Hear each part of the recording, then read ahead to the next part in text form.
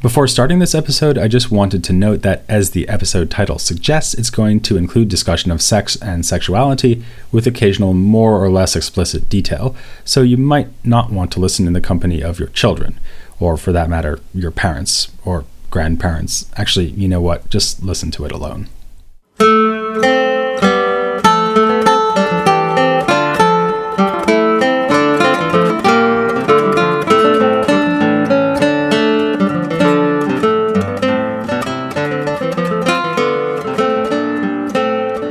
Hi, I'm Peter Adamson, and you're listening to the History of Philosophy podcast, brought to you with the support of the Philosophy Department at King's College London and the LMU in Munich, online at historyofphilosophy.net.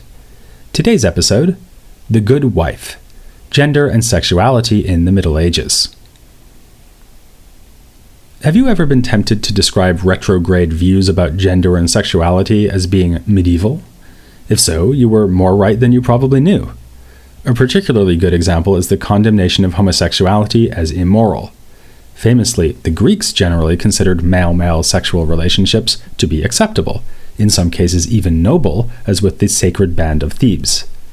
Pederastic relationships were seen as serving a potentially useful social function, with an older man inducting a teenage boy into political life. As for the Romans, they did not divide erotic proclivities into the heterosexual and the homosexual. Instead, they distinguished between the dominant masculine role of penetrating a partner, who might be either female or male, and the more shameful and passive role of being penetrated. Even lesbianism was understood along these lines. When the Romans were disturbed by it, this was not so much because both partners were women, but because of the inevitable implication of this, namely that one of the two women would have to play the active, penetrating role. But surely moral condemnation of homosexuality as such goes back at least as far as the origins of the Christian religion, right? Not exactly. Late ancient Christians, too, lacked the concept of homosexuality, especially if we mean by this a settled sexual preference or identity. Sex between men, which was always of more concern to churchmen than lesbian sex, was certainly denounced by Augustine and others. That it did not emerge as a specific sin called sodomy until the 11th century. The term appears in Peter Damian as a neologism formed in imitation of the word blasphemy. So the Latin words there are sodomia and blasphemia. Damian was a tireless crusader on behalf of the moralizing reform movement that swept across Christendom at that time. This same reform movement, promoted by Pope Gregory VII, also resulted in a new demand for celibacy among clerics. That was not universally welcomed by the clerics themselves. In one case, they burned a reformer alive for promoting this novel restriction. Already before the time of Damian, and for a long time after him, sex between men was classified as just one example of a broader sin called luxuria. As the name may suggest to the English speaker's ear, this is the moral failing of being too susceptible to pleasure. The pleasure need not be sexual in nature. Luxuria could even include a weakness for things like soft bedding and fine clothes. But there was a strong association between being luxurious and engaging in deviant sexual practices. What counted as deviant sex? According to some authors, pretty well any sexual activity apart from intercourse between a man and a woman in the missionary position. It was seen as natural because of the front-facing orientation of the genitals, or because it put the woman literally under the man in a reflection of their hierarchical relationship. Bestiality, masturbation, and even cannibalism were sometimes classified along sodomy as bestial or luxurious sins. If Damian was moved to draw particular attention to sodomy and give it a name, it was perhaps because this was the version of the sin most likely to be practiced by clerics and monks in their exclusively male environments. Still in the 13th century, Albert the Great thinks of sodomy as a form of luxuria, which he now defines more narrowly as an experience of pleasure according to the reproductive power that does not comply with law. To explain why exactly these sins are so sinful, medieval thinkers took up the tools of philosophy. One option was to draw on the scientific tradition. Avicenna's massively influential medical compilation, The Canon, includes a section on coitus, which explained male desire for sex with other men in anatomical terms. But the Latin scholastics tended to favor psychological explanations. As Albert's definition suggests, he saw the problem primarily as an inability to resist the attraction of unlawful pleasures. As for the reason why such pleasures are unlawful, the usual rationale was that non-reproductive sex constitutes a misuse of the generative power. One problem that arose here was why couples known to be infertile may licitly marry and have sex. This presents a serious difficulty for anyone who thinks that all morally licit intercourse must at least potentially issue in reproduction, an assumption that still today underlies religious strictures against contraception and homosexuality. The medievals were at least as alive to the complexities of moral life as we are today, as we can see from the enormous body of penitential literature produced in the wake of the Gregorian reform. That reform involved the institution of regular confession by believers, prompting the need for texts advising clerics on how to tend to their spiritual flocks. The penitential literature attempts to bring order to human disorder. Vices are listed and sorted into their various types, with indications of the tariff of penance due for each sin. A potential danger here was that speaking too openly of sodomy or other sins could, to put it bluntly, give people ideas.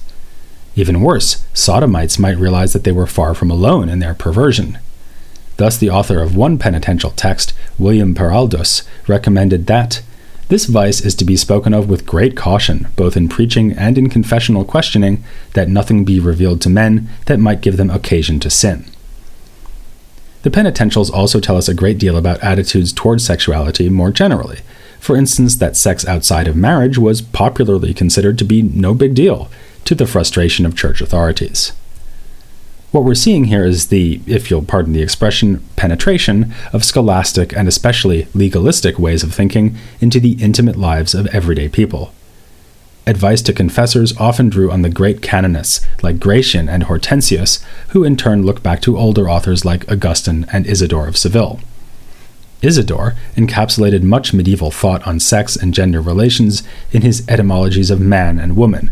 Man, in Latin vir, is so named because there is greater force, vis, in him than in women. Woman, mulier, gets her name from softness, molitiae, for the two sexes are differentiated in the strength and weakness of their bodies. The standard view among intellectuals was that women's bodies are more moist, more cold, and hence softer, which in turn gave rise to the notion that they are highly susceptible to a variety of sins, ranging from avarice to sexual excess. This attitude towards women was assumed as a matter of course by most schoolmen on the basis of Aristotelian natural philosophy and Galenic medicine. Not that women were a matter of much interest at the universities. Passages that mention them usually do so only in order to set up a good puzzle, as when Henry of Ghent asks whether a widow who remarries should go back to her first husband if he is raised from the dead. One scholar who made a review of such texts concludes that the scholastics' failure to discuss the weakness of women in any depth was not because they were gender-blind egalitarians, but because women simply were not interesting to them as women. They were not part of their intellectual world. Still, it is easy to find what we would now describe as misogynistic statements in many a scholastic thinker. To take only the most famous of those thinkers, we find Aquinas, wondering why it made sense for God to create woman at all, and answering that she was needed as help for man, and specifically for the purpose of procreation. He elsewhere remarks that one should love one's father more than one's mother, because the father is the active principle, the mother a passive and material principle. In still another passage, he states that women should not speak publicly to the church because, in general, they are imperfect in wisdom. His student, Giles of Rome, similarly explains that a woman ought naturally to be subject to a man because she is naturally inferior to the man in prudence. On the bright side, Aquinas doesn't think that women should actually be enslaved to men. He explains that women's passivity does not make them subordinate to men in the fashion of slaves, but in the manner appropriate to the household or city, in which the subject is ruled with a view to her own good.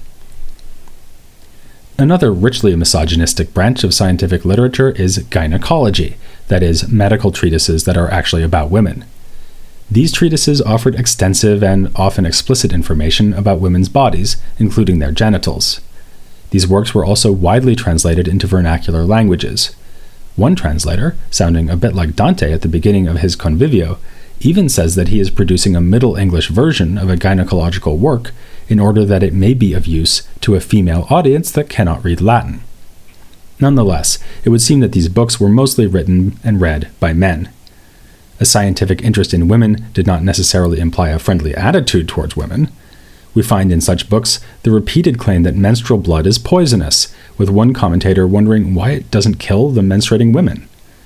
The great medieval defender of women, Custine de Pizan, to whom we'll be coming in due course, protested that one widely read gynecological work, called Secrets of Women, and falsely ascribed to Albert the Great, was a treatise composed of lies. Of course, even medieval schoolmen did not think that all women are bad people. They knew well the stories of female saints, who were sometimes singled out for special praise because they had overcome their natural inferiority and risen to the heights of piety and virtue. Since women were supposedly especially prone to strong sexual desires, it was all the more admirable if they refrained from sex out of piety. Even within marriage, chastity was valued, though it was reasoned that a wife who vowed abstinence should give up her vow if her husband ordered her to do so. It may seem paradoxical that woman, who was purportedly created to help man with procreation, should ideally adopt virginity or chastity, but characteristically Aquinas is ready with a distinction that resolves the problem.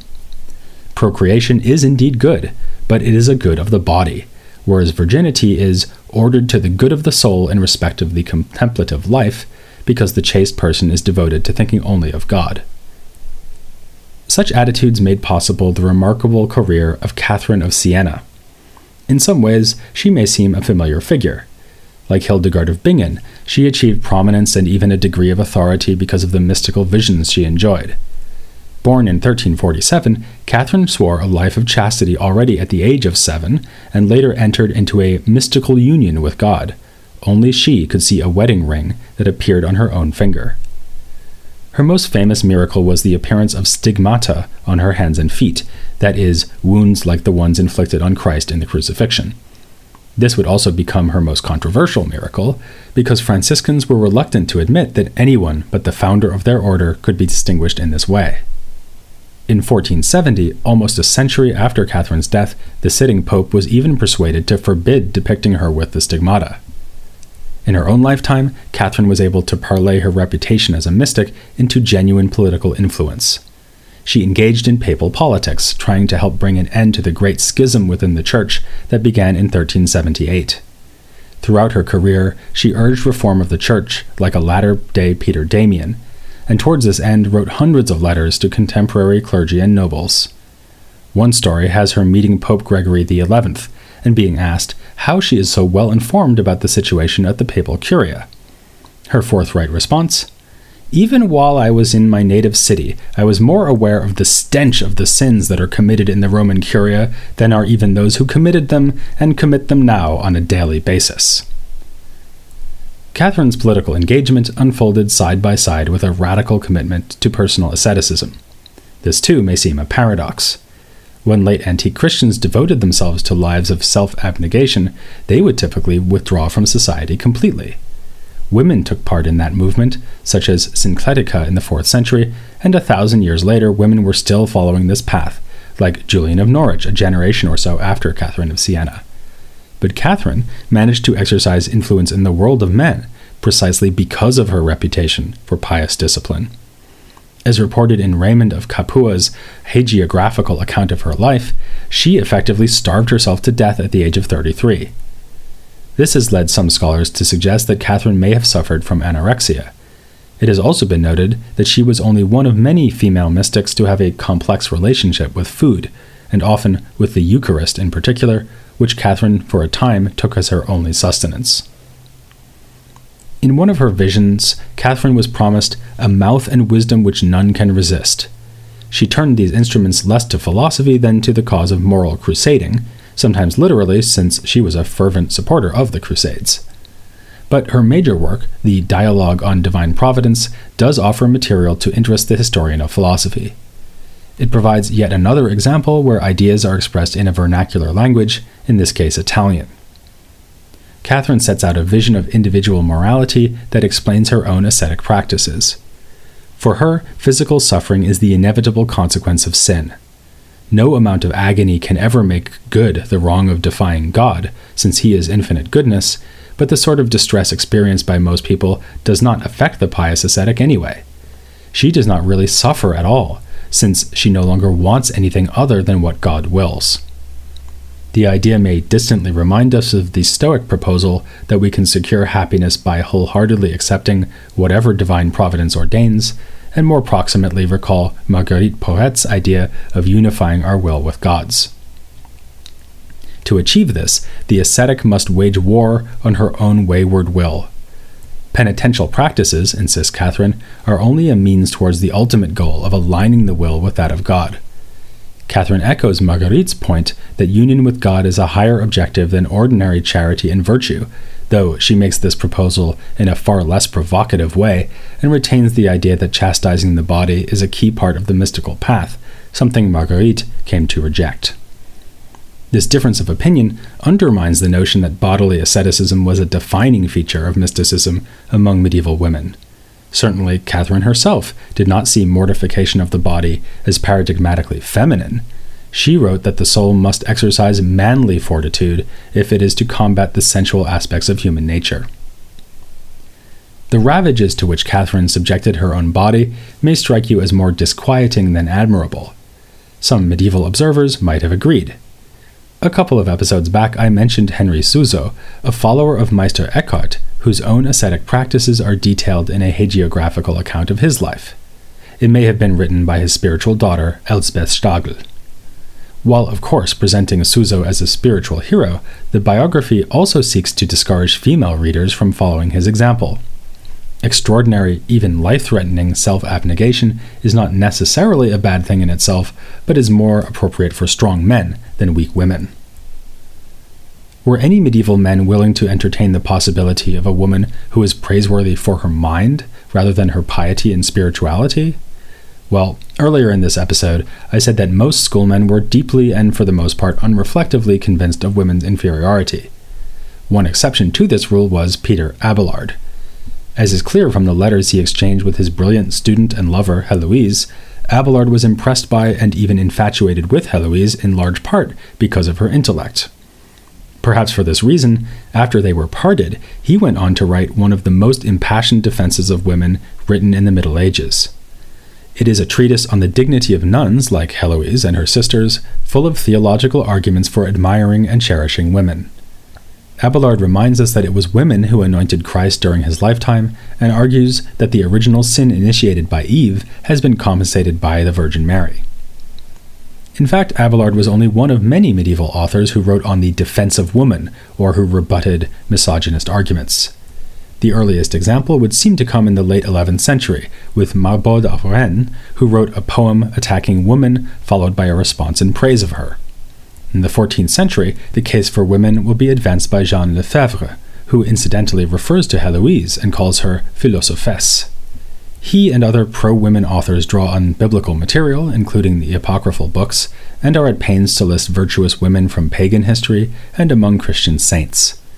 Telling points made in such texts include the observation that men implicitly condemn their own mothers when they mount misogynistic arguments, and a proof that woman is intended as a partner to man and not as inferior, on the grounds that Eve was made from the rib in Adam's side and not from his foot.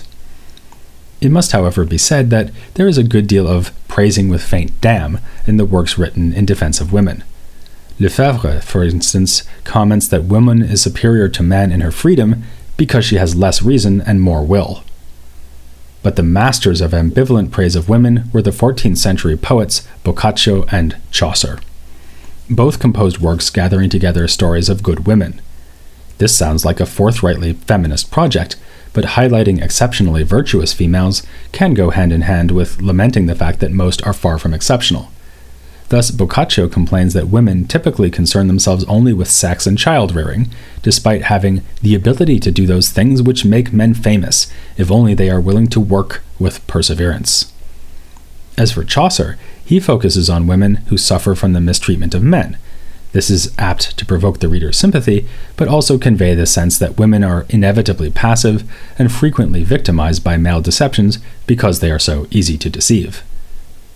Chaucer's most fascinating and ambiguous text on women comes in his Canterbury Tales, in the form of the prologue of the Wife of Bath's Tale. Our protagonist, Alison, tells the satirical and frequently outrageous story of her 5 marriages. She minces no words about the pleasure she takes in sex, announcing that, "In wifehood I will use my instrument as freely as my Maker hath it sent." She is willing to admit that virginity is admirable, but stresses that it is not obligatory. She might almost be responding to Aquinas' remarks on this topic when she says that maidenhood may be preferred to marriage like gold spoons to wooden ones, yet a lord in his household, he has not every vessel all of gold, some are of tree, and do their lord service. Her unsentimental eye also discerns that marriage is a kind of economic exchange, in which sex is a debt paid by one partner to another, in her own case with little pleasure, when she was married to older men. This prologue also contains a remarkable reflection on the tradition of misogynist literature and its connections to the culture of clerks. Alison's final husband, Janken, is such a clerk who was at Oxford. He reads from a book full of nasty remarks about women, compiled from a wide range of authors, including none other than Heloise, a surprising inclusion until we remember the diatribe against marriage in her letters to Abelard. Our previous interview guest, Monica Green, has quipped that this fictive Book of Wicked Wives might be the most thoroughly studied book that never existed. When an outraged Alison tears pages from the book and slaps Janken, he retaliates with such force that she is knocked senseless and rendered temporarily deaf, a memorable portrayal of domestic violence. The wife is clearly a comic character, but the modern reader naturally sympathizes with her plight in this scene, and more generally with her scathing critique of men, their violence and cruelty, their fecklessness and sexual inadequacy. But is this really what Chaucer wanted us to take from his poem? When you know about the sin of Luxuria, you can't help noticing the delight she takes in fine clothes as well as sex, or the suggestion that she uses religious pilgrimage as an opportunity for sexual adventure. On the other hand, when you're familiar with medieval misogyny, you can't help noticing how comprehensively she parodies and rebuts the typical accusations made against women. I tend to side with those who see Chaucer as using positive and negative sentiments towards women primarily as a tool for vivid characterization. Even as Alison debunks misogyny, she is herself being debunked. Certainly, she is not recommended to us as a model of female virtue or as proof that women are truly equal to men. For that, we would need to turn to a more committed anti-misogynist than Chaucer, and preferably to the greatest of all medieval anti-misogynists, Christine de Pizan. We'll be doing that in a couple of episodes, when we look at the role played by Christine in a debate over the misogyny of Jean de Meun's Romance of the Rose. But before we wash our hands of the poem about the wife of Bath, I'll be speaking to Isabel Davis, an expert on Chaucer and what his works reveal about gender relations in the 14th century. That's next time here on The History of Philosophy, Without Any Gaps.